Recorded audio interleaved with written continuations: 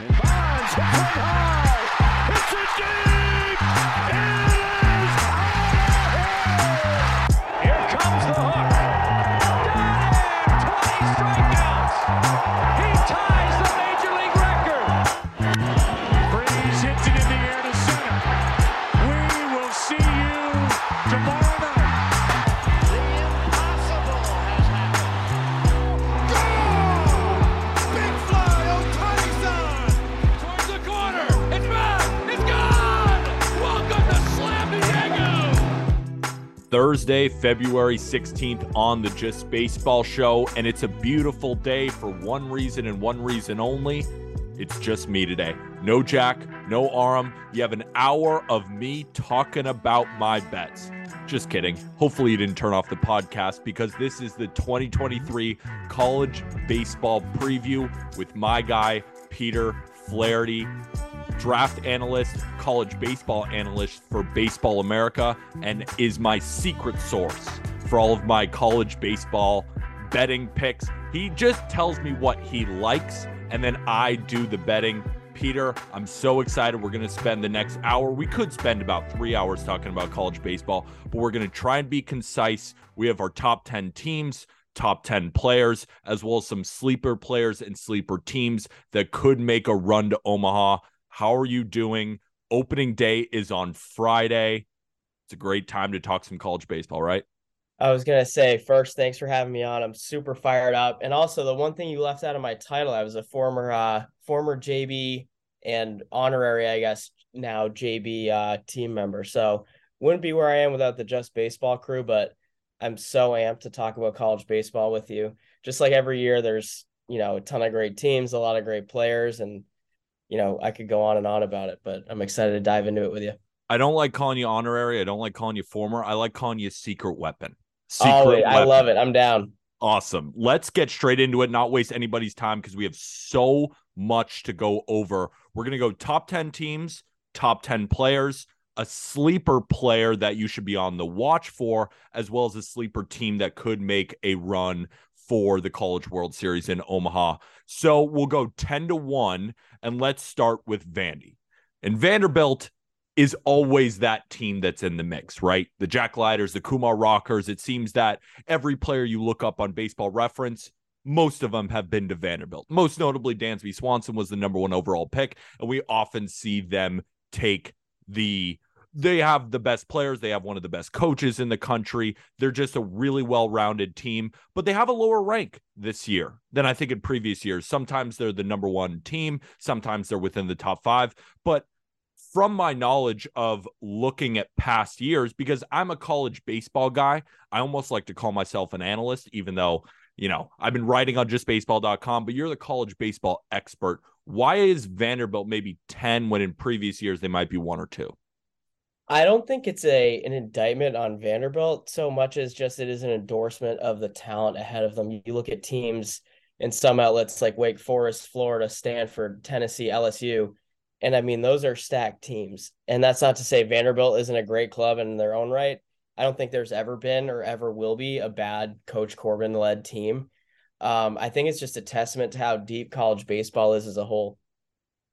I remember last year when we were at the College World Series, Vandy was just such a fun team to watch, and they still have a loaded roster. Like, who are some of the best players that we got to watch out for? I think it starts with, and not to jump into our next segment of top 10 players, I think it starts with Enrique Bradfield in center field. We'll talk about him more in depth when we go through the top 10, but it's like game-breaking 80 grade speed. He sets the standard for 80 grade speed. Like for all the people at home listening, when they're like, well, there's a 20-80 scale. What's the 80 grade? All I hear is 60s and 70s. No one ever throws out an 80. It's because it's so rare. And Enrique Bradfield is one of the few guys that has an 80 grade tool. And he's not just a speedster. He's got great baseball IQ, which enhances, I think, his base stealing ability. I'm going on about him already, but he's a great defender, great hand-eye. Starts with him on the dirt. One guy that I think is going to break out this year is Jonathan Vastine. He's a shortstop. Left-handed hitter, had a great summer in the Northwoods, was an all-star. And their starting rotation is really, really good. It'll be headlined by Carter Holton and Andrew Dukanic. Dukanic was a blue chip freshman who was a projected first, second round draft pick by a lot of outlets, and he made it to campus. So I think him and Holton, along with Devin Futrell, make for a really good starting rotation, and they've got just a bunch of solid players all around. And also, Patrick Riley will be used in a variety of ways. So I think those are the headliners to watch out for. But in looking up and down this roster, there are a lot of players that have big time upside and could easily propel Vanderbilt, just like any other year, to a national championship. Parker Nolan, I'm glad to see back at first base. He's a guy I remember who just hits mega tanks, and he's definitely a fun guy to watch. Let's talk about number 9, Oklahoma State. So I just wrote up my top 10 second baseman article, and Rock Riggio was the number 1 guy at the second base position, because there's some guys, Tommy Troy, who second baseman, shortstop. He's mostly going to play shortstop probably for Stanford. That's Stanford infield. We're going to talk about them in a bit. There's some other guys, but he's kind of the main second baseman. And I know he's one of the key players because Oklahoma State always turns in an incredible product. And that's why they're at number 9 again. Yeah, I love the Pokes, and I always seem to fall in love with them every, tournament time. I think that Coach Holiday does a great job. They've always got just a bunch of dudes on their team. Obviously, Rock Riggio is a great second baseman. But one of my favorite players, maybe my favorite player on the team, is their shortstop, Marcus Brown. He can really pick it on the left side of the infield. He's a true shortstop. That's where he'll be professionally. Super competitive kid, loves to win. Really came into his own with a full sample size of hitting last year. He actually won the Appy League MVP in 2021. He hit like 410 with just gaudy numbers. And last year with a full season at Oklahoma State, he hit 317. He'll shoot a gap, put a ball over the fence every now and again. But him and Riggio make for one of the best middle infield duos in the country. They're great players. And then obviously getting Nolan McLean back after getting drafted and not signing is huge. He might have the biggest raw power of anyone in the country. And then also on the mound, he's great in the late inning role. And then they've got a really, really good freshman class, and the headliner in there is outfielder Nolan Schubart. I know this fall that the staff was just absolutely glowing of him and his ability. And he got some pretty lofty player comps, and he kind of looks to be next in line to be a first round pick out of Stillwater. So they're going to be a really good team. They're going to hit. They're always going to hit. The key for them will just be pitching and sustaining consistency in the pitching staff. So I'm fired up about him. Another transfer arm to watch for him is from BYU, actually. Jansen Kiesel throws from a really low slot, uncomfortable at bat for everybody. He's got kind of a sweeper slider that's flashes plus when it's on, and he's a big velo guy he's up to 100 this fall. So they're a really exciting team. And I kind of have a few teams circled to always watch them. And I know Oklahoma State this year will be one of them. Yeah, they're always that kind of team, right? Just loaded with talent. I think, like you said, the only question mark might be the pitching staff, but this team could win a lot of 10-8 games, right? Their offense is just incredible. I agree. They're, like you said, and that's a good point, they're a team that's going to have no problem getting into a shootout with another team. They're absolutely down with like a 12-10 kind of game, 13-9, like you were saying. They have no problem going punch for punch. Yeah, they're the team kind of on this list. I mean, all these teams are incredible, but they're one of those teams where you can expect 7 runs, and it's just about allowing less. And then if they allow 7, they're probably going to score 10. And that's why you'll see them most likely be in the top 10 for the rest of the season. 8 is Arkansas. And Arkansas, I remember last year when we did this podcast, they were one of our favorite teams, and they kind of let us down a little bit in the playoffs too, in the regionals. And I'm a little bit, I guess, more down on them, and maybe it's just a sour taste from last year because we were so freaking high on them. They should probably be at 8. Am I missing anything with Arkansas? Well-rounded team. They got a good lineup. They got a good pitching staff. Don't seem like a lot of weaknesses, but at the same time, they don't seem to have the mega star power, maybe like last year, or that we're used to a team with Arkansas. Am I off there? No, I was going to say, I think that people look at this year's Arkansas team and kind of be like, okay, where's the guy or guys that warrant them being so high? But I think what they might lack in a loud household name, they make up for just in sheer talent. Yeah. Similar to Vanderbilt, Coach Van Horn and his staff are unbelievable and get the most out of their guys. And they've also got a bunch of freshmen who didn't play that much last year, who had outstanding summers and falls, that they'll come out of, to some people, not to the Arkansas staff, but they'll come out of nowhere to some people. this year and be like, where did this guy come from? And like, how is he hitting 310 with 12 jacks? So that's kind of the team they've got. And they've got two absolutely electric arms on the mound in Hagen Smith and Brady Tigert. Tigert, his breaking ball kind of went viral last year when he first started coming in close games. It's just an absolute demon curveball. Spin rate pushing like 3,000 RPMs, a little bit of deception in there. And then their Friday night guy is going to be Hagen Smith, the left-hander. He was really good as a freshman, was a freshman All-American, starter profile. He's a really good guy that you're going to have taking the ball on Friday nights. They're dealt a tough hand this past week with Jackson Wiggins going down to Tommy John because, you know, he's an outstanding arm talent, obviously, but if you throw him and then JUCO transfer Hunter Holland in there to round out the rotation, that's a pretty darn good rotation. And they're still going to be a good team. They'll be competitive all year. But obviously, if any team loses someone like Jackson Wiggins, that's gonna hurt. But on the position player side, Peyton Stovall is a guy that I think is gonna really, really, really announce his presence. He was a super highly touted freshman last year, making it onto campus. Similar to Ducanich, he got first and second round grades going into the draft, but decided to go to school, and he's just a really pure hitter. His numbers were respectable last year, but he's a guy that he could end up hitting 330, 340 with 10 plus bombs, and I wouldn't be surprised. Kendall Diggs is another. You look at his stats from last year, they're not going to jump off the page at you, but he's another really good baseball player, can really hit, can really can really feel the ball. And then they brought in a couple of transfers from the JUCO ranks. Hunter Holland was one of them. And then shortstop Harold Call is another. And he is really, really good on the dirt and is going to be the guy to fill the void left by Jalen Battles' departure. And two guys that are kind of under the radar on their roster, maybe that I like, are Brady Slavens and Jace Borfin. Borfin had a great freshman year at Oklahoma, had an up and down last couple of years, but the talent that he's got is undeniable. Same with Slavin. Slavin started off at a junior college. He hit like 5'10" at his junior college.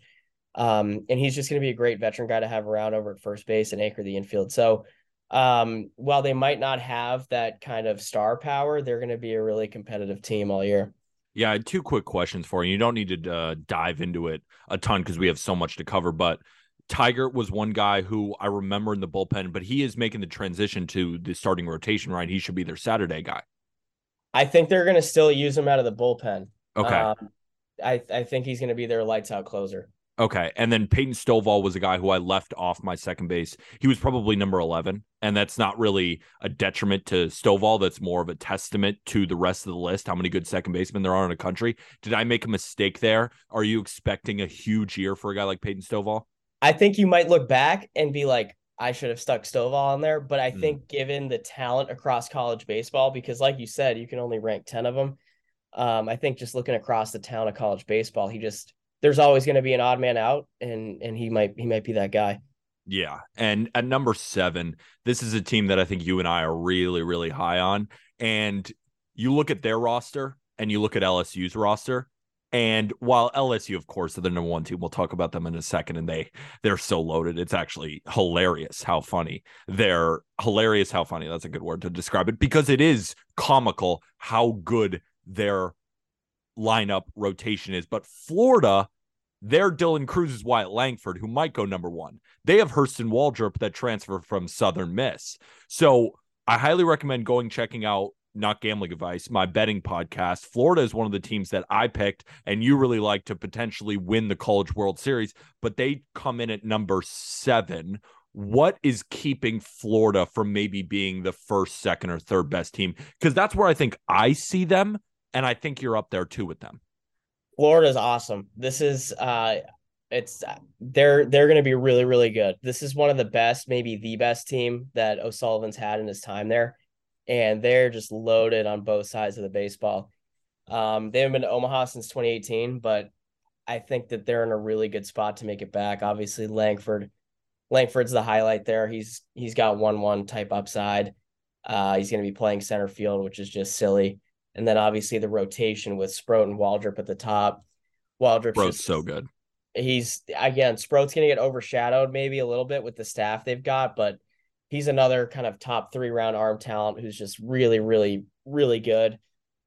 And Waldrop, he might not be the first pitcher taken off the board in the draft, but Maybe for third. my money's worth, he might have the best pure stuff in the country. If you just watch some of the film of him pitching, he's got plus breaking balls. Curveball is nasty, dude. It's hellish. It's just so sharp. He gets so many ugly swings with it. He's super athletic on the mound. This summer he quieted down his delivery a little bit, which will be great. And then 2 sophomores that I think are going to be really good for them this year, who were limited last year because of injuries, are Jack Caglianone and Pierce Coppola. Coppola, 6'8" lefty, who will be in their weekend rotation. I don't know if he's going to be ready on Sunday, but within a few weeks, he'll be their Sunday guy or however they want to shuffle him. And then Caglianone will play first and then also close. He was up to 99 on the mound, and he's got just silly raw power. The exit velos he was posting this fall were just absurd. I think I saw one that was like 113 or 114, and I might be selling him short. But they're just going to be really good to watch. And then the infield, Colby Halter is a guy that I think is going to be the X factor for them. They've got a lot of star power, but Halter was one of the better guys I saw this summer on the Cape. He, I think, was tied for the league in home runs with 7 or 8. Really solid on the dirt. Josh Rivera getting him back is a win. And then BT Riopel behind the plate. They're just stacked in all facets. So, the SEC is going to be loaded this year. They're loaded every year, but the talent that some of these teams have is just stupid. BT's a transfer, right? I think that was a huge get for him.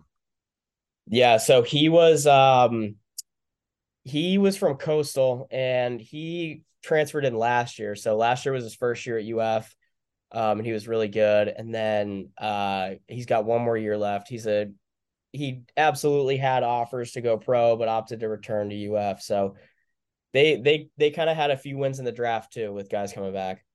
So we're going to talk about Waldrop and Langford when we get back into our top 10 overall players, but let's talk about maybe our favorite team in all of college baseball this year.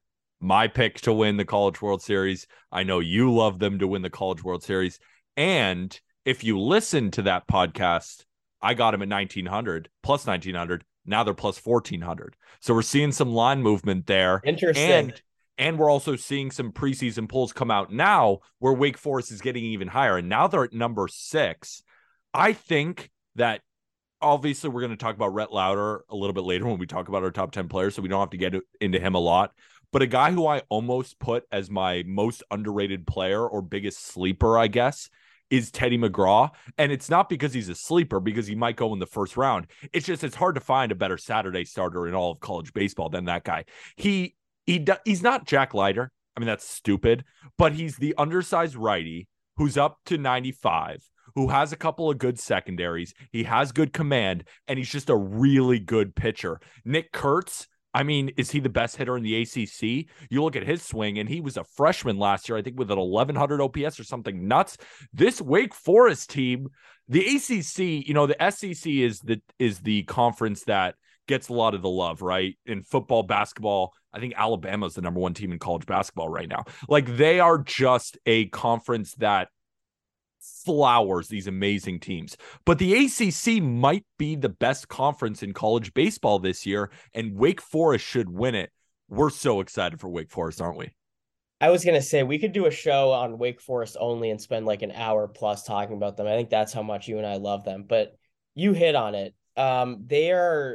They are maybe like as a completed team, and this is going to be a lofty comparison, but they're maybe as complete a team up and down as LSU is. If you look around the diamond and up and down the rotation, I would love to see someone try and find a hole or kind of any area of weakness for them. Because if you look at their rotation, like you said, they've got a definite first rounder and maybe a top 10 pick in Rhett Lauder. I think so. I think he's going to be the second pitcher off the board. It wouldn't shock me. McGraw, like you said, who for my money's worth is also the best Saturday starter and a top probably 50 pick. And then sophomore Josh Hartle, who could very well be a first round pick in 2024. His stuff took a step up this fall. They've got their pitching lab, which is just a really cool operation as a whole. That's a whole other wormhole to go down, but his stuff took a step forward this fall. And then their lineup, like you said, Kurtz is, I think he's one of the best pure hitters in all of college baseball. If you just kind of, you look at the swing decisions, the approach he's got, he just sprays balls all over the yard with authority. Yep. And he's a good mover at first base. He's athletic enough where if they would need an outfielder in a pinch, he could hold his own in right or left. He's that good. I had the pleasure of coaching him, or evaluating him at the area code tryouts a couple of years ago, and he was always really athletic, a good player, but he took his game to the next level. And then on the other corner, you've got Brock Wilken, who Breaks 70 grade power, Yeah. absolute bazooka arm. Like he'll be one of the first college hitters taken off the board. And then they've got a few guys who are like just dynamos. One of them is Tommy Hockey in center field. He's a little 5'6", 5'7", absolute fireball. But he just plays with his hair on fire. He's a perfect leadoff hitter for them. Great bat to ball skills, really good defender, kind of game changing speed. And he's going to be great to kind of have at the top of the lineup with Kurtz, Wilken. Bennett Lee's a great transfer. Brendan, they're just so deep up and down. Yeah. And You could just keep listing names because they're just their whole roster is incredible. Like, it's like when we get to the LSU portion of this podcast, it's like you could just list all the names and be like, this guy will be a first rounder in 2024. This guy will be a first rounder in 2023. And if they're not first, they'll be second. They're just such a loaded team. That's why I'm so excited for this. And you mentioned the leadoff hitter. I kind of compare him. He doesn't obviously have 80 grade speed like Enrique Bradfield Jr., but he's the definition of the spark plug for them, right? Because you have the great pitchers. You have the Rhett Lauders of the world. You have the Teddy McGraws. You have the Brock Wilkins. You have the Nick Kurtz. But the guy who starts everything is that leadoff hitter, right? Yeah, absolutely. And Hawk's that guy. And then the X factor on the mound, kind of like how Hawk will be in the lineup, is Sean Sullivan. He's a guy that I'm personally really excited about. He's got an uncomfortable delivery, a really low slot, similar to, again, a lofty comparison, but kind of like a Carson Palmquist or even like a Chris Sale in terms of the low slot and the herky-jerkiness to it. But he's got two sweeping breaking balls that he'll land for strikes. The fastball plays up and just kind of explodes out of his hand, even at 90 to 92. And he'll be used in a ton of ways, whether it's a long reliever role, a late inning guy, like come in the 6th or 7th and give you a couple scoreless frames, or even in the rotation when a guy needs a start off in the weekend, or if they just want to shuffle things. So Sullivan's a guy you'll see with saves to his name, with wins as a starter. He'll do it all for them on the mound. So again, I think they're a super complete team, and they're one of the teams on my short list to win the national championship. Number 5, Texas A&M. And this is where I need your expert opinion, because when I look at all these rosters and I look at the teams that I really like, and I'm also looking at value, of course, for betting perspective, Texas A&M feels like the most overrated team in this top 10. And it's not that I say Texas A&M shouldn't be in the top 25 or should it be in the top 15. Like, they should. They earned it. They have a great lineup. They have a good starting staff. They have a good bullpen. They have a good team and deserve to be amongst one of the best teams in college baseball. But there's something that I'm missing. Maybe it's the firepower. Maybe what am I missing here? Am I off calling them one of the more overrated teams in this top 10? Yeah, I think that they're just a really good team year in and year out. Jim Schlossnagle is a great coach, and he's going to have them playing competitive baseball for a full 56 game slate. It might not necessarily be. Yeah, I mean, I think they're that good. Yeah. Okay.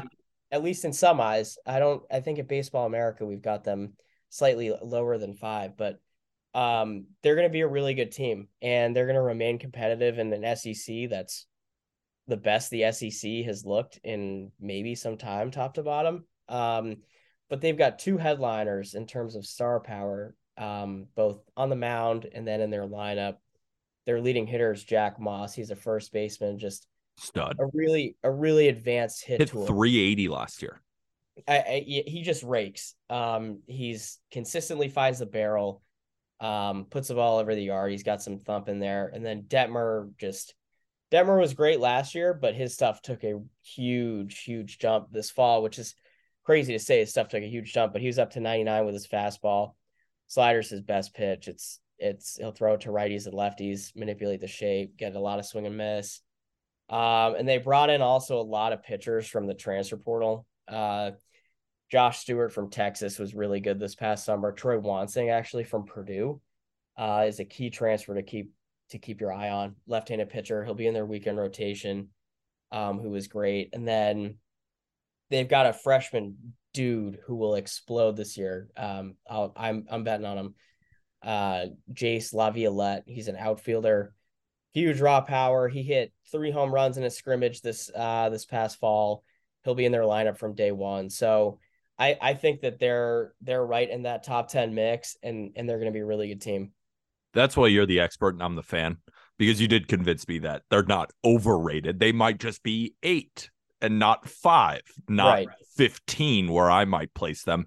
And we decided to use D1 Baseball's rankings because, of course, Pete Flaherty, he's over there at Baseball America. So we try to do just kind of an unbiased ranking. D1 Baseball, they do an amazing job over there. Tons of rankings, tons of great content. But Pete's at Baseball America. I'm just baseball. Pete's our secret weapon over here at Just Baseball. So we wanted to use D1 Baseball. Now moving into the top 4. And I'm patting myself on the back of this one because I remember we talked about this and I went down and saw Ole Miss against Hawaii, and I came away from that series, even though, of course, Hawaii isn't that great of a program, but they just had so much thump, and every single pitcher that not only was in their rotation, but out of their pen, it was just like there was no breaks, right? They have Jacob Gonzalez still. They had Tim Elko last year. It's just the whole lineup was so good. And I came away with that saying, Pete, I think this team is going to win the College World Series. And it's not like you said no. You were just like, let's maybe pump the brakes a little bit. And then they went on the incredible run and ended up winning the entire thing. They're at number 4 this year. And we both know it's frankly impossible to repeat. We almost never see repeat teams. We've seen it a few times in college baseball history, but it's just so hard to do it. They deserve to be number 4. They're an incredible ball club, but I think neither of us are picking them just because history kind of repeats itself, right? They could make a deep run. They have a great team, but it's just so hard for them to repeat, but I love them at number 4. I was going to say, it's hard to drop the defending national champs too far. And I think they're right where they're supposed to be. Last year, they had that incredible run, and one of the great stories, last in, last out. Coach Bianco is an outstanding coach. And like you said, Jacob Gonzalez he could be the first college hitter taken. He's again on that short list to go 1-1. Might be on the outside looking in right now, but those bloodlines. Luis Gonzalez, man. I was going to say the bloodlines, left-handed hitting shortstop with impact. Yep. Could be tough to pass up on. But outside of him, Calvin Harris is really good behind the plate for them. Was Hayden Dunhurst's backup last year, so now he'll be their catcher full-time. He's a really good hitter. He's from Iowa, just kind of a classic Midwestern, like corn lifting, strong guy. Kemp Alderman in the outfield and DH role just has as much pop in his bat as anybody. What he might lack in a pure hit tool, he makes up for literally just any time he makes contact. It's going to just fly. TJ McCants is a great center fielder. Peyton Chatagnier is a key vet, and kind of like what's becoming the norm in college baseball, they loaded up in the transfer portal. They went and got Xavier Rivas from Indianapolis University, a small D2 school, but don't let the lack of kind of school name fool you. He is going to be a really, really good pitcher for them, and factor in right away into their weekend rotation, which will be headlined by Hunter Elliott, who, like Hagen Smith, left-handed pitcher, really good freshman year in the SEC, was a freshman All-American. He kind of profiles as that day 1 type draft pick in 24, and then in the outfield, Ethan Groff from Tulane is a key transfer they got. He had a really good season for Tulane. He'll start for them. So again, sort of like everyone was writing off Ole Miss last year, and they learned that you can't ever really write off the Rebs. For the people that are kind of skeptical of them at 4 or top 5, top 10 ranking, they'll likely prove them wrong again. So Yep. I'm definitely not gonna go against like Coach Bianco and what he can do with his talent. So I like them there, and they're gonna come out with a huge chip on their shoulder. They're not gonna kind of spend time lulling and lingering on that national championship from last year. Yeah, if there's any team that can repeat, I think it's Ole Miss. Number 3, Stanford. We love Stanford. We love I was Stanford. gonna say, but it's been Stanford. But the thing is with Stanford, like they just like they get there and then they don't close it out. And that's always been Stanford's problem. But you look at their team and it's why can't they win? I think for my money, he's not the best player in the country. I don't even think he's the best two-way player in the country. But Braden Montgomery is, I think, the most exciting player in the country because he can throw 100 off the mound. He has huge power and huge speed. I think he might be the toolsiest player in college baseball. I mean, there's, of course, other names that you have to throw in there, but just a guy that maybe people aren't thinking about for all the tools. I think Braden Montgomery should be in the conversation. I also think that Stanford has the best infield in baseball for my money. Tommy Troy, Drew Bowser, you could continue to name names. This Stanford team has as good of a roster as well as a great head coach too. This team is primed to make a run at Omaha. It's just, can they get over the hump, which they've failed to do so in previous years? Yeah, and they haven't won a national title since 1988, but it seems like every year, especially the last 2 years, they've made it 2 years straight. They've been in Omaha. They're absolutely in a spot to make it for the third time in as many years. But kind of looking up and down the roster, you mentioned the talent, but they returned 2/3 of that lineup from 2022, and they lose Brock Jones. Ugh. Tough loss, but they led the pack in RBIs. They led the pack in home runs. They had the second highest team batting average with a 309 average. And the best power hitter, Carter Graham, is back. Second leading hitter, Tommy Troy, and first round draft pick is back. You mentioned Braden Montgomery. I think his future is likely as a hitter, but on the mound, the stuff he has now is more than enough to be effective at the college level. He's 98 with carry, and then from right field, he's got a 70 arm. So, and then the rotation is also great. With Quinn Matthews up at the top, he's a pitchability guy, but he's got great stuff. His changeup's his best pitch. Drew Dowd's another lefty who will be up there at the top of the rotation, who's again kind of just a strike thrower, attacks hitters. They might have the best reliever in the country outside of Andrew Walters, maybe even up there with Andrew Walters. With Ryan Bruno, again, up to 100. His changeup had a ridiculous whiff rate of, I think, like 56% last year. Jeez. Yeah. And he's got just stupid loud stuff. And also in their lineup, they've got a catcher, Malcolm Moore, and he's definitely a candidate for Pac-12 Freshman of the Year. It would not shock me if he wins National Freshman of the Year. Wow. He's maybe the best pure hitter to make it to campus of the 2022 draft class. And all he did this fall was hit. And he picked up kind of, he didn't miss a beat. And he also hit what went unnoticed. He went out to the West Coast League because you can play there as a rising freshman. He played for the Bellingham Bells, and he hit, I forget his exact batting average, but he hit over. It was high. 375. Yeah. And then Eddie Park, Brock Jones is obviously tough to replace his impact in the lineup. But Eddie Park is a really good hitter, gives you consistent at bats, plays great defense. He'll play center field for them. So they're in great hands between the returning talent, a few freshmen they've got. They're right there, and this is probably the best spot they've been in to kind of break that national championship drought. Number 2, the University of Tennessee, 57-9 record last year. They were easily the best team in college baseball during the regular season, but come Omaha, didn't happen. Chase Dollander. Do I need to say more? I mean, we're going to get to our top 10 players, so I don't even really want to talk about him, but he's the best pitcher in the country. I don't want to talk about him because we're going to talk about him in a second. But down the line, probably the best pitching in the country. and they have a great lineup. Of course, they deserve to be number 2. But I remember when we were talking about teams that can win the College World Series, and remember that if you listen to that other episode on Not Gambling Advice, it's a betting preview. It is teams that we're trying to find the best value. And when we were in our group chats and we're just cooking up all this kind of stuff, Tennessee was a team that we didn't really talk about. And I understand why, but tell me and tell the listeners why Tennessee maybe didn't make your teams of they have the best value, because you look at the roster, man, and I mean, it's incredible. Yeah, I was going to say up and down. Obviously last year they have that historic 57 win season. They lose in game 3 in the super regional, which again, for really any team making it to a super regional, 27 outs from Omaha is largely in looking at the big picture considered a successful season.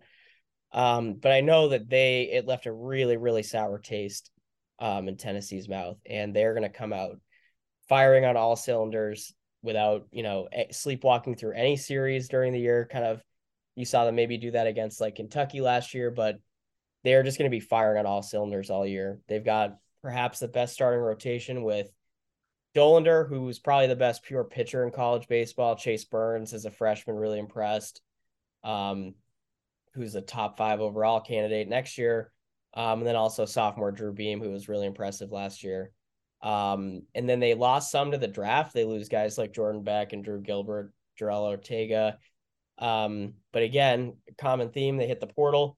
They bring in Maliahuna from Kansas, who he can really hit, but he can really, really pick it on the dirt. He's got a plus arm, moves really well, projectable body. I know he's a guy that they're really excited about. Christian Moore will play second base. He had a big role as a freshman. I think he hit 305 with 10 home runs. Christian Moore, he made that second base list for me. This dude is so good. He's a freak. He's just so good at everything, and he's got crazy speed. It didn't show up, I guess, in the stolen base department because he was always on second, or he was rounding the bases for a home run. Like, he is a freak of nature, and he's one of the best second basemen in college baseball. I agree, and he's a psycho competitor too, in the best way. He's always talking in the dugout, encouraging his teammates, always up at the top step. Blake Burke is a guy, again, might have the most route power in college baseball, 25 home run upside. And then Jared Dickey, he kind of dealt with the injury bug a little bit last year, but he'll catch and play the outfield for them. And he hit 380 last year with a chock full of extra base hits. So again, kind of going up and down this Tennessee roster, you're kind of looking for holes, and they're tough to find them. So they're going to be right in not only the SEC championship mix again, they'll be in the national championship mix. And I would not be shocked if they get to Omaha. I'd actually be a little surprised if they didn't. Number 1, LSU. Man, dude, I mean, this team is crazy.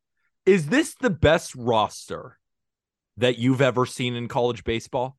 With the transfer of Tommy Tanks, 27 bombs in his freshman year from NC State, got Paul Skeens from Air Force, who is the best two-way player in the country for my money. This team is crazy. And they made our list in terms of teams that we think they can make the, College World Series and win it. But just from a value perspective, it's like, I mean, it's terrible value because they are, by all accounts, the number 1 team in college baseball. And it's not really that close. I mean, it's kind of close because you see Florida, you see Tennessee. A lot of these teams have, close to amount of talent, but it's just, you go down the roster and I think to myself, man, they might have a top 10 player at every position, and they are about as loaded as any team I've ever seen in college baseball. Yeah, I know. I'm super young, I guess, in the grand scheme of things. So in my time following college baseball, this is certainly the most stacked team I've seen on paper. I think if you go kind of back in history a little bit, that USC team with Randy Johnson and Mark McGwire on the same roster is tough to beat. But it's certainly in my time following baseball, and certainly in recent memory, this is the most stacked team on paper. We could just talk about their whole team. But headliners, obviously, Dylan Cruz, the odds-on favorite right now to probably go 1-1. I know Wyatt Langford is right there with them, almost neck and neck. Trey Morgan is just a super freaky, athletic first baseman, can really hit, great hand-eye coordination. Such a good fielder. That's what goes so underrated about him. Unbelievable glove. And I love following you on Twitter, and you definitely, everyone listening should go check out Pete on Twitter, Peter G. Flaherty. He put out this thread about Trey Morgan, and I was looking at lists on the first baseman, and I thought to myself, why is he so low on these things? Like, what does he do wrong? He's quick. He has a great glove. He's got power. He's got bat to ball. He's got the whole package as a first baseman, and he's got the flair. Like, he's fun to watch too. Like, what am I missing there?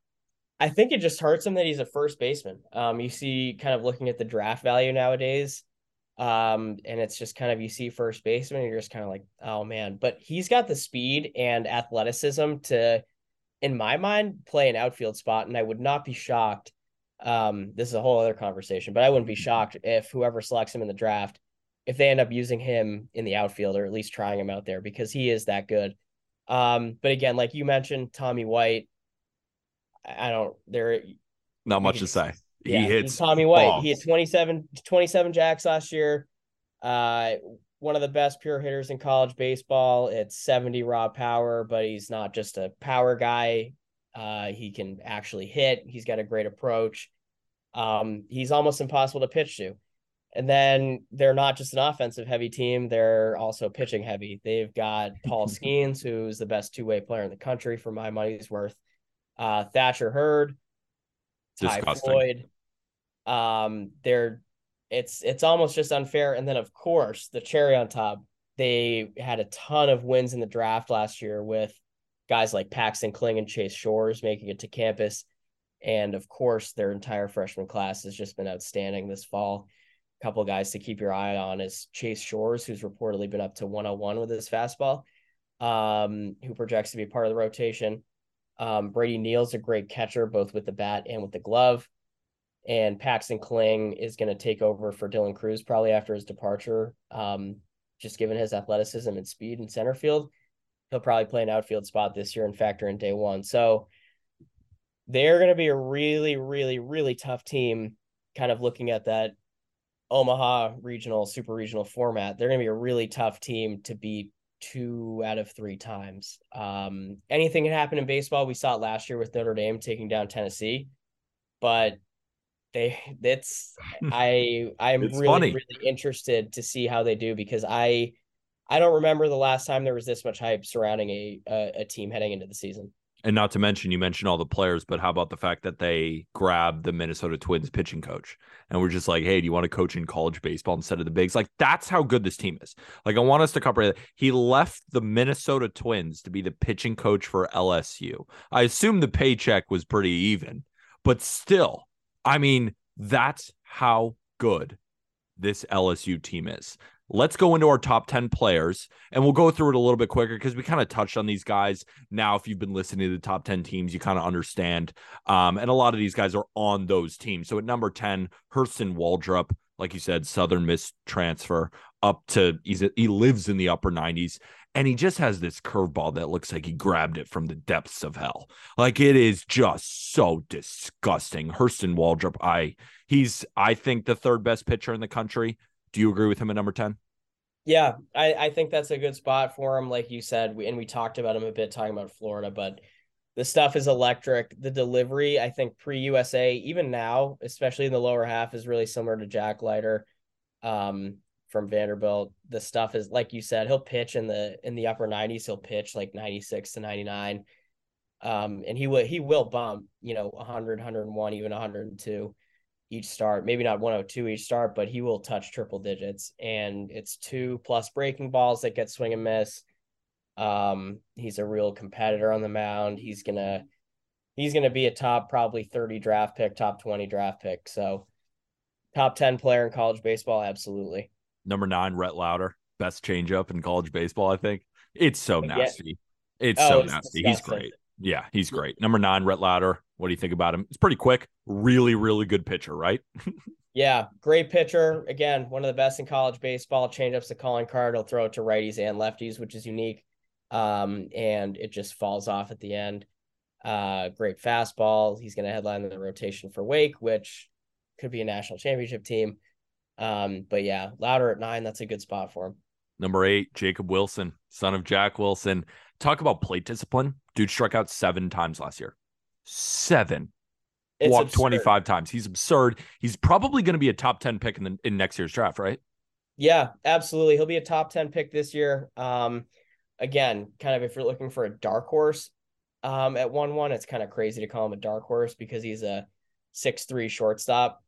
Kind of reminds me of Jackson Holiday in that. Remember, of course, I got to give a lot of credit to our guy, Pete Flaherty. Maybe the best bet that we had last year was Jackson Holiday going number 1 at plus 1,100. This could be next year's Jackson Holiday. You got the bloodlines, you have the elite plate discipline, you have projectability, but he plays at Grand Canyon University, so you don't see him that much. Jackson Holiday, a little bit different. He was a high school guy, but Grand Canyon University, they're not going to be, it's hard to find college baseball games anyway on TV, but rarely are you going to be able to see him. But he's going to be a guy that you only really hear about unless you're deep in the weeds. And if you're listening to this, you probably are. But there's so much nice things to say about a guy like Jacob Wilson. Yeah. Again, like you said, plate discipline's the calling card through, I think, 428 college at bats. I think he's only struck out like 6% of the time, which is just absurd. That's actually, I did a little stat digging last night or a couple nights ago, and Nick Madrigal threw 432 at bats, so comparable sample size. His K rate was 6.9%. Again, Pac-12 pitching is objectively probably the best pitching in the country, just consistently. But again, it just kind of shows you the bat to ball skills and advanced approach that Wilson has. And he'll also impact the ball. I mean, he'll be a probably 12 to 15 home run guy, high average. He's got an above average arm at shortstop. You touch on the bloodlines a little bit. He's a guy who fits great at number 8 on the top 10 player list. And then also that could be where he goes in the draft, top 8, top 5 overall. So he's going to be a fun guy to watch. He had a great summer at USA, and I'm excited to see him play. Another guy with bloodlines at number 7, Jacob Gonzalez of Ole Miss.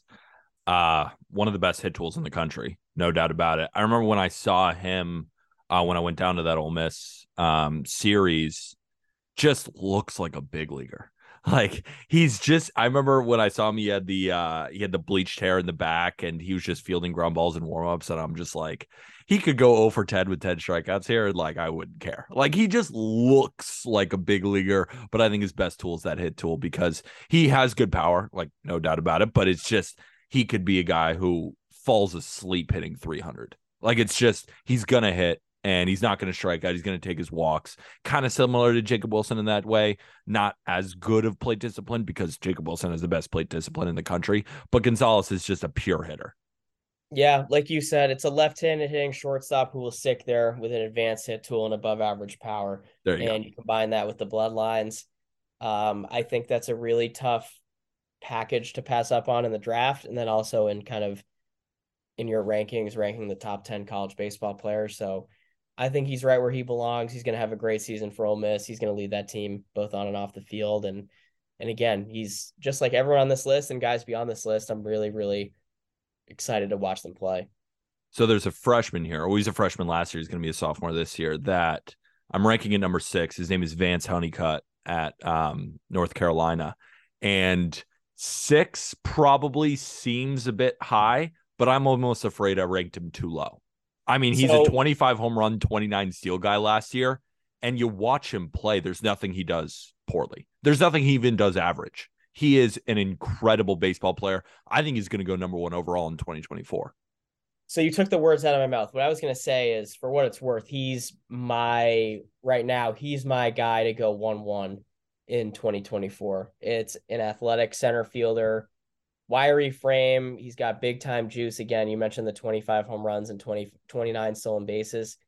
This year, it's going to be on probably the highest end of production we could see him kind of spit out, but a 30-30 season, I don't think is out of the picture for him. He's that good. And the one kind of, I guess, weak point in his game last year was he swung and missed a lot. He struck out, I think, 95 times, but again, he's still at 296. The production was there, but this fall, he cut down on the swing and miss. He's got more of an approach. He's not just kind of going up there and free swinging as he would at times last year. So what the numbers he could spit out this year are Golden Spikes type numbers. Yeah. He's that good. You typically see the award go to an upperclassman, but with what Honeycutt's got in the tank, I would not be shocked to see him win the Golden Spikes. Number 5, best two-way player in the country, Paul Skeens, transfer from Air Force. This guy can touch 99 and had 13 bombs with a 1046 OPS last year. That's what we're dealing with here. That's another guy at LSU, and he's not even the best player on LSU. This guy is a 2022 John Olerud Award winner, correct? I believe so. I'd have to Google it, but I'll take your word for it. But like you said, he'll do it with the bat and on the mound. On the mound, actually, is where he took a huge step forward this fall. Yeah. He was up to 101, which not a big deal. Kind of like Brendan McKay. Also, right? That's where like Wes Johnson is going to really pay dividends for LSU, both this year and going forward, which is why I think they're set up for a period of sustained success for quite some time. But his slider took a massive jump. It's now a legit plus pitch. His changeup was probably his best secondary coming into this year, but the slider was really good this fall. It's got big time horizontal movement. It's kind of got sweeper traits at times. And he's really solidifying himself as a starting pitcher at the next level, which is huge. And I think 5, again, having Paul Skeens at 5 is a testament of, I guess, how deep college baseball is this year, because there's just so much talent up and down the list. But yeah, I'm Skeens, again, Golden Spikes type guy, 1-1 candidate. He checks a lot of boxes, so he's right there at number 5. And maybe Paul Skeens should be number 4. But at number 4, I put Enrique Bradfield Jr.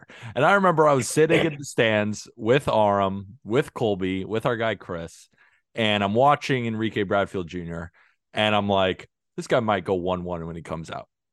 I think he's the fastest player in any level. Baseball, Major League Baseball, college baseball. Like when we say 80 grade speed, I think he's the fastest man who plays baseball currently in the United States of America. And the reason I said that too is because you see the bat to ball, you see elite defensive play in center field. And I'm just like, I see a young Kenny Lofton. And that's a comp that's almost tired at this point, because now it's being used. But I swear to you, that's what I saw when I first saw him last year. And maybe I'm a little bit higher on him. Maybe Paul Skeens should be ahead of him. But I think he's a freak of nature. I think he is the most exciting player to watch when there's maybe outside of Braden Montgomery, but they're all in the same category because they're all awesome. But Enrique Bradfield Jr., man, do you think he's the fastest player who's currently playing baseball, or am I going overboard here? There's definitely an argument to be made. And what's crazy is his speed almost plays up, which is impossible to like fathom, just given how quick he is just right out of the gate. But he's an excellent base dealer. So he uses that speed, and he's so smart on the base pass. I remember he was taking like short leads than big leads. He's just like, he is such a nuisance. Again, that's perfectly said. We touched on it in talking about Vanderbilt earlier in the show, but he's got unbelievable baseball IQ and feel for the game. He's such a heady and smart player. Like, he knows any pitcher that's on the mound, whether it's the starting pitcher or bullpen arm, he knows them, frontwards and backwards.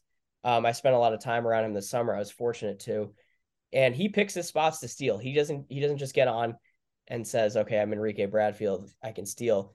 He knows when not to steal. He knows kind of, he gets a feel for his lead. He'll take different kind of leads. He'll take a jump lead. He'll take a walking lead.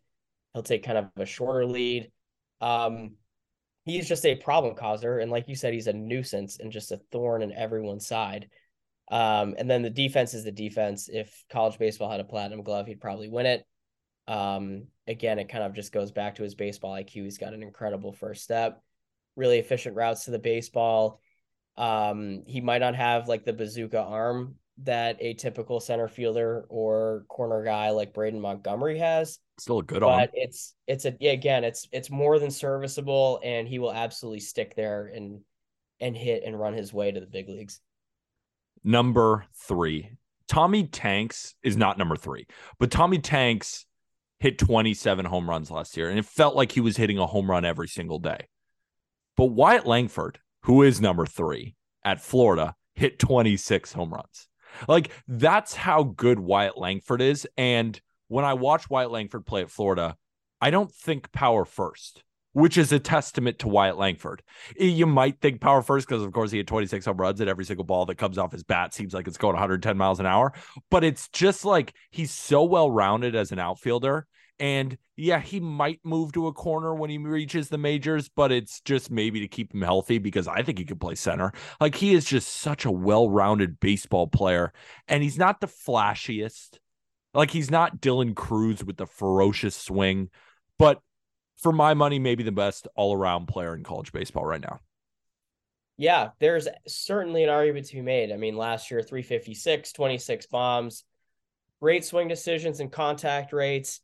I think a key for him will be in terms of going 1-1. I think he's a surefire top 5 to 7 overall selection, no matter what, barring anything disastrous. But last year he played left field for him every day. This year he'll play center field. If he can show he can play center field at kind of a professional level, which by all indications he did this fall, and he puts up kind of similar numbers to last year. It's such a big ask hitting 26 home runs again against the SEC, but again, 20 plus home runs, kind of 15 plus doubles. He kind of demonstrates that elite contact rate and swing decisions again.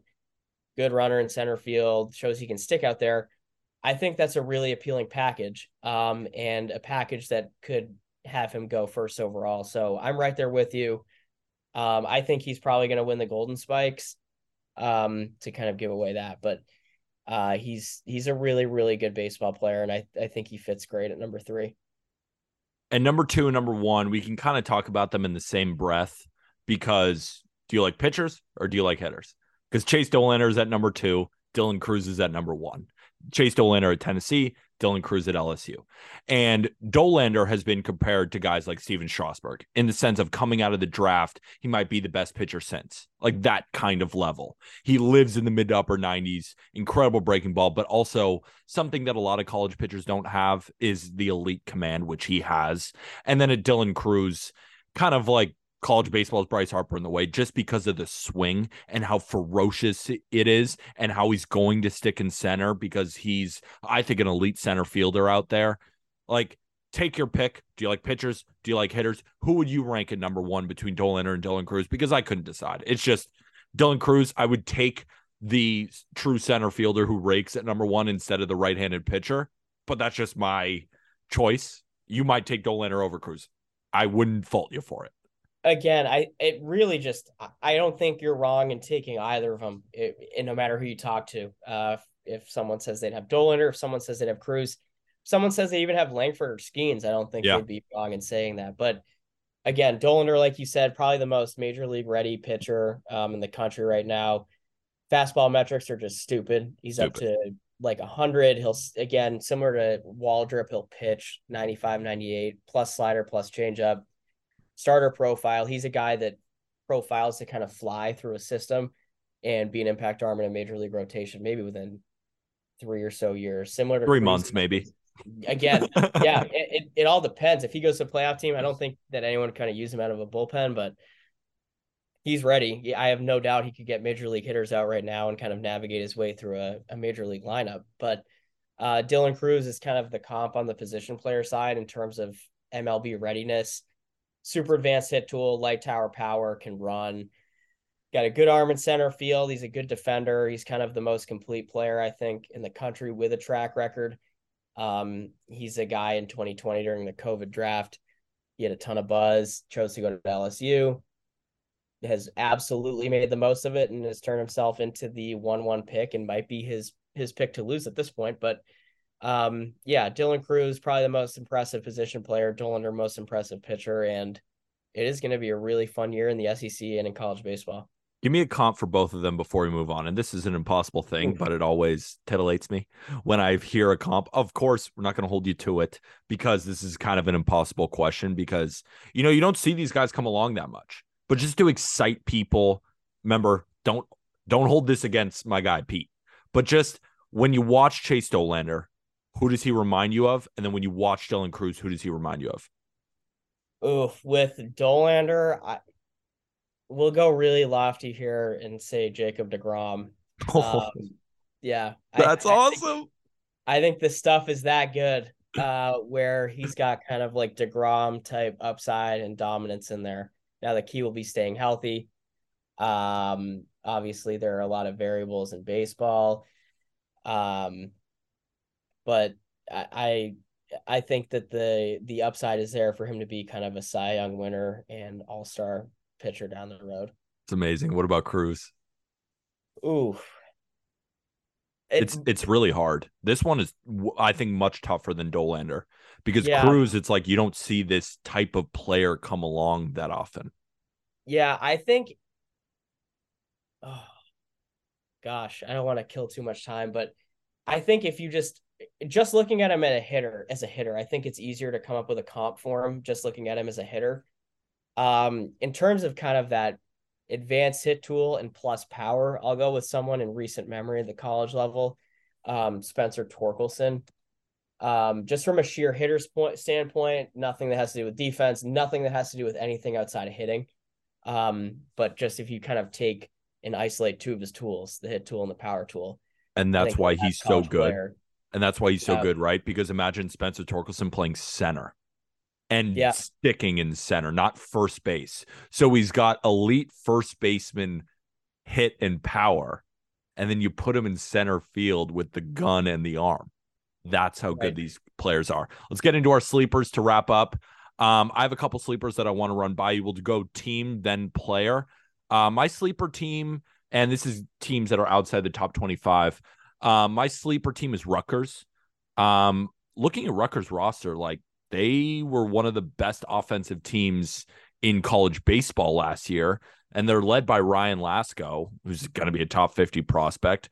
And it's funny, I saw this. No returning Power 5 player had more doubles than he did last year with 24. Evan Slight returns. I wrote up my first base and second base rankings. Chris Brito was on there. Tony Santamaria were both top 10 guys at their position. But I think the only thing that's probably keeping them out of the top 25, and maybe the reason people are sleeping on him, is the rotation. Kind of a question mark. They got Jake Marshall. They got Christian Coppola. I need someone from Rutgers to tell me how to pronounce, but he's probably going to be the Saturday guy. And they also lost their closer to the. So I understand why they're not top 25, but I think they will be by the end of this year. What do you think about Rutgers? I'm with you on them. And again, if you talk about teams that are going to come out with a chip on their shoulder and be really hungry, it's going to be the guys out in New Jersey with Rutgers. They were, I think, wrongfully left out of the tournament last year. They had a great regular season. They were in the Big Ten championship game. I was pretty surprised when I didn't see him in the field of 64. Again, they return a lot of firepower on the offense. You look at that three-headed monster with Lasko, Slight, and Brito. Brito is a big-time thumper over there. Huge. Slight, advanced hit tool. Lasko, center fielder, twitchy guy, first, second round draft pick. And then they've got a true freshman, Max Martin, who's really good. He's great on the dirt. Really good hands at the plate. I'm interested to see how he hits this year. And then a catcher they've got from Canada, Hugh Pinckney, is really good too. So they're going to be really good. Like you said, they've got a lot to replace in their rotation.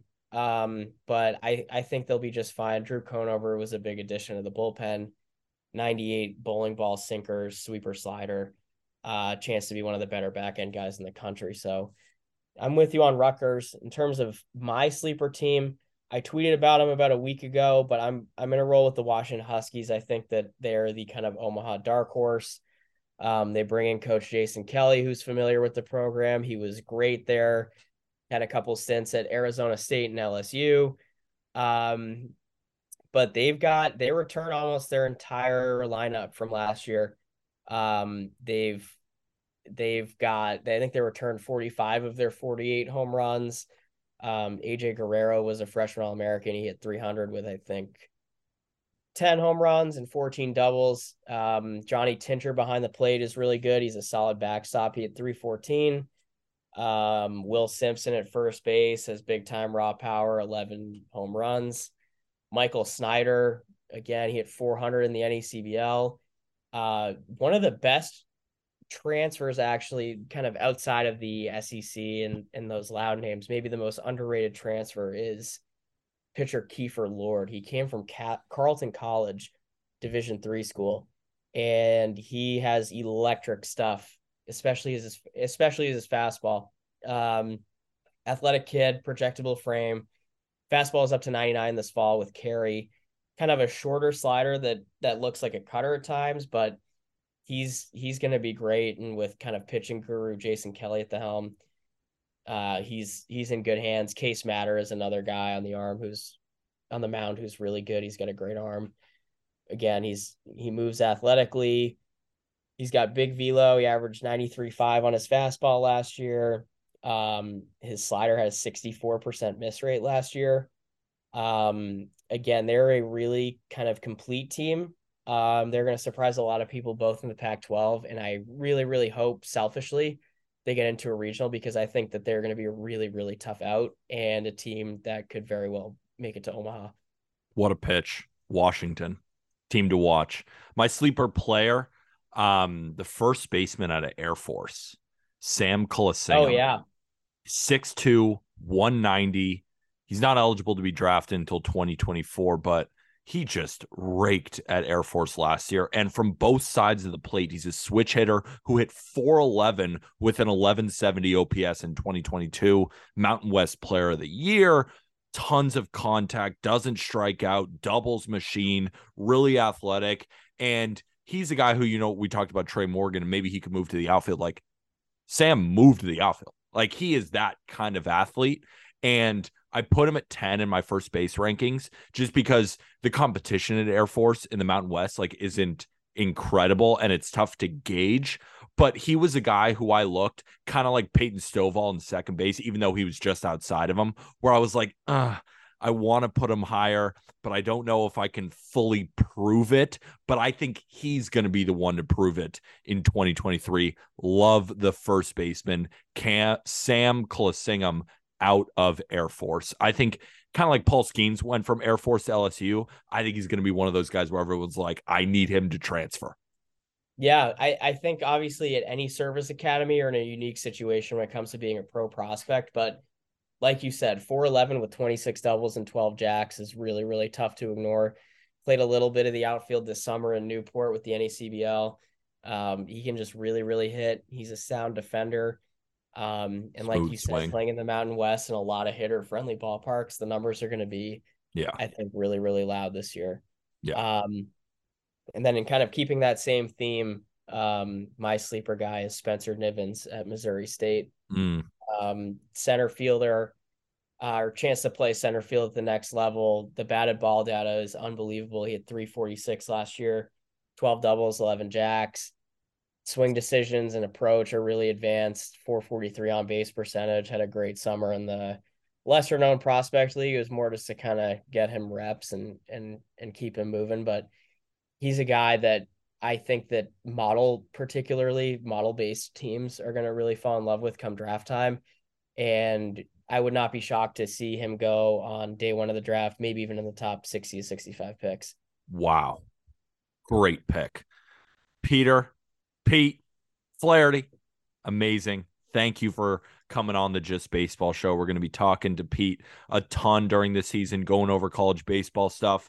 College baseball, I kind of got into it a couple of years ago, and ever since it's become kind of my secret love. Love diving into all this stuff.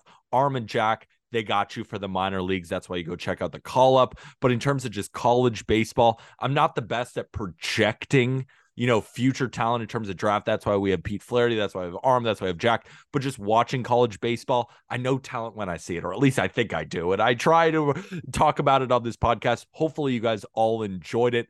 Opening day is on Friday. Texas versus Vandy. Who's winning? I'll go with Tim Corbin and Vandy. I think they're going to have a really good year. I think Carter Holton's going to set the tone. And I'll even go deeper. I'll say Enrique Bradfield, 3 for 4 with a double and 3 bags. I think he has 3 triples. I think it was 3 for 4, 3 triples. No, Can you imagine? That'd be unreal. Unreal. That's the kind of player Enrique Bradfield is. Hopefully you guys enjoyed this college baseball preview for 2023. Make sure to go follow Pete Flaherty on Twitter. It's at Peter G. Flaherty. You can find that in the episode description. You can also find a lot of his work on Baseball America. We have a ton of podcasts, Who's Better Baseball, the Just Fantasy Baseball Show, the Call Up, Not Gambling Advice. We're churning out content over here on justbaseball.com and on the Just Baseball Show and on Friday. So you'll find this, of course, in your podcast feed on Thursday, but you won't find it Friday morning in terms of Friday's episode like you normally do, because Jack, Aram, and I are doing a big production for my top 100 players. So mostly come out Friday later, and then you'll have it for the entire weekend. And then we get into our top 10 by positions. We got World Baseball Classic content. And if you're in need, if you are searching for World Baseball Classic stuff, head over to justbaseball.com. We have team previews, but we're going to be covering that closer to the World Baseball Classic. Aram and I will also be there in Miami from the 17th to the 21st, covering the World Baseball Classic. Tons of content coming over here at Just Baseball. Pete, before we go, plug anything you need. I was going to say you got it with the socials, and then check out Baseball America for anything that, you might be looking for. And then obviously unsubscribe, resubscribe to all the Just Baseball shows. Check them out. They do a unbelievable job at everything. And it was great to be on the show and chop it up with you. And I'm excited to be a guest in the future. This is one of my favorite episodes of the year. I love doing this with you. We've done it now. This is our second year doing it, and I can't wait to do it next year. But you and I, Wake Forest is winning in Omaha this year. They're our team. Can't wait to watch them. And with that, thank you, everybody.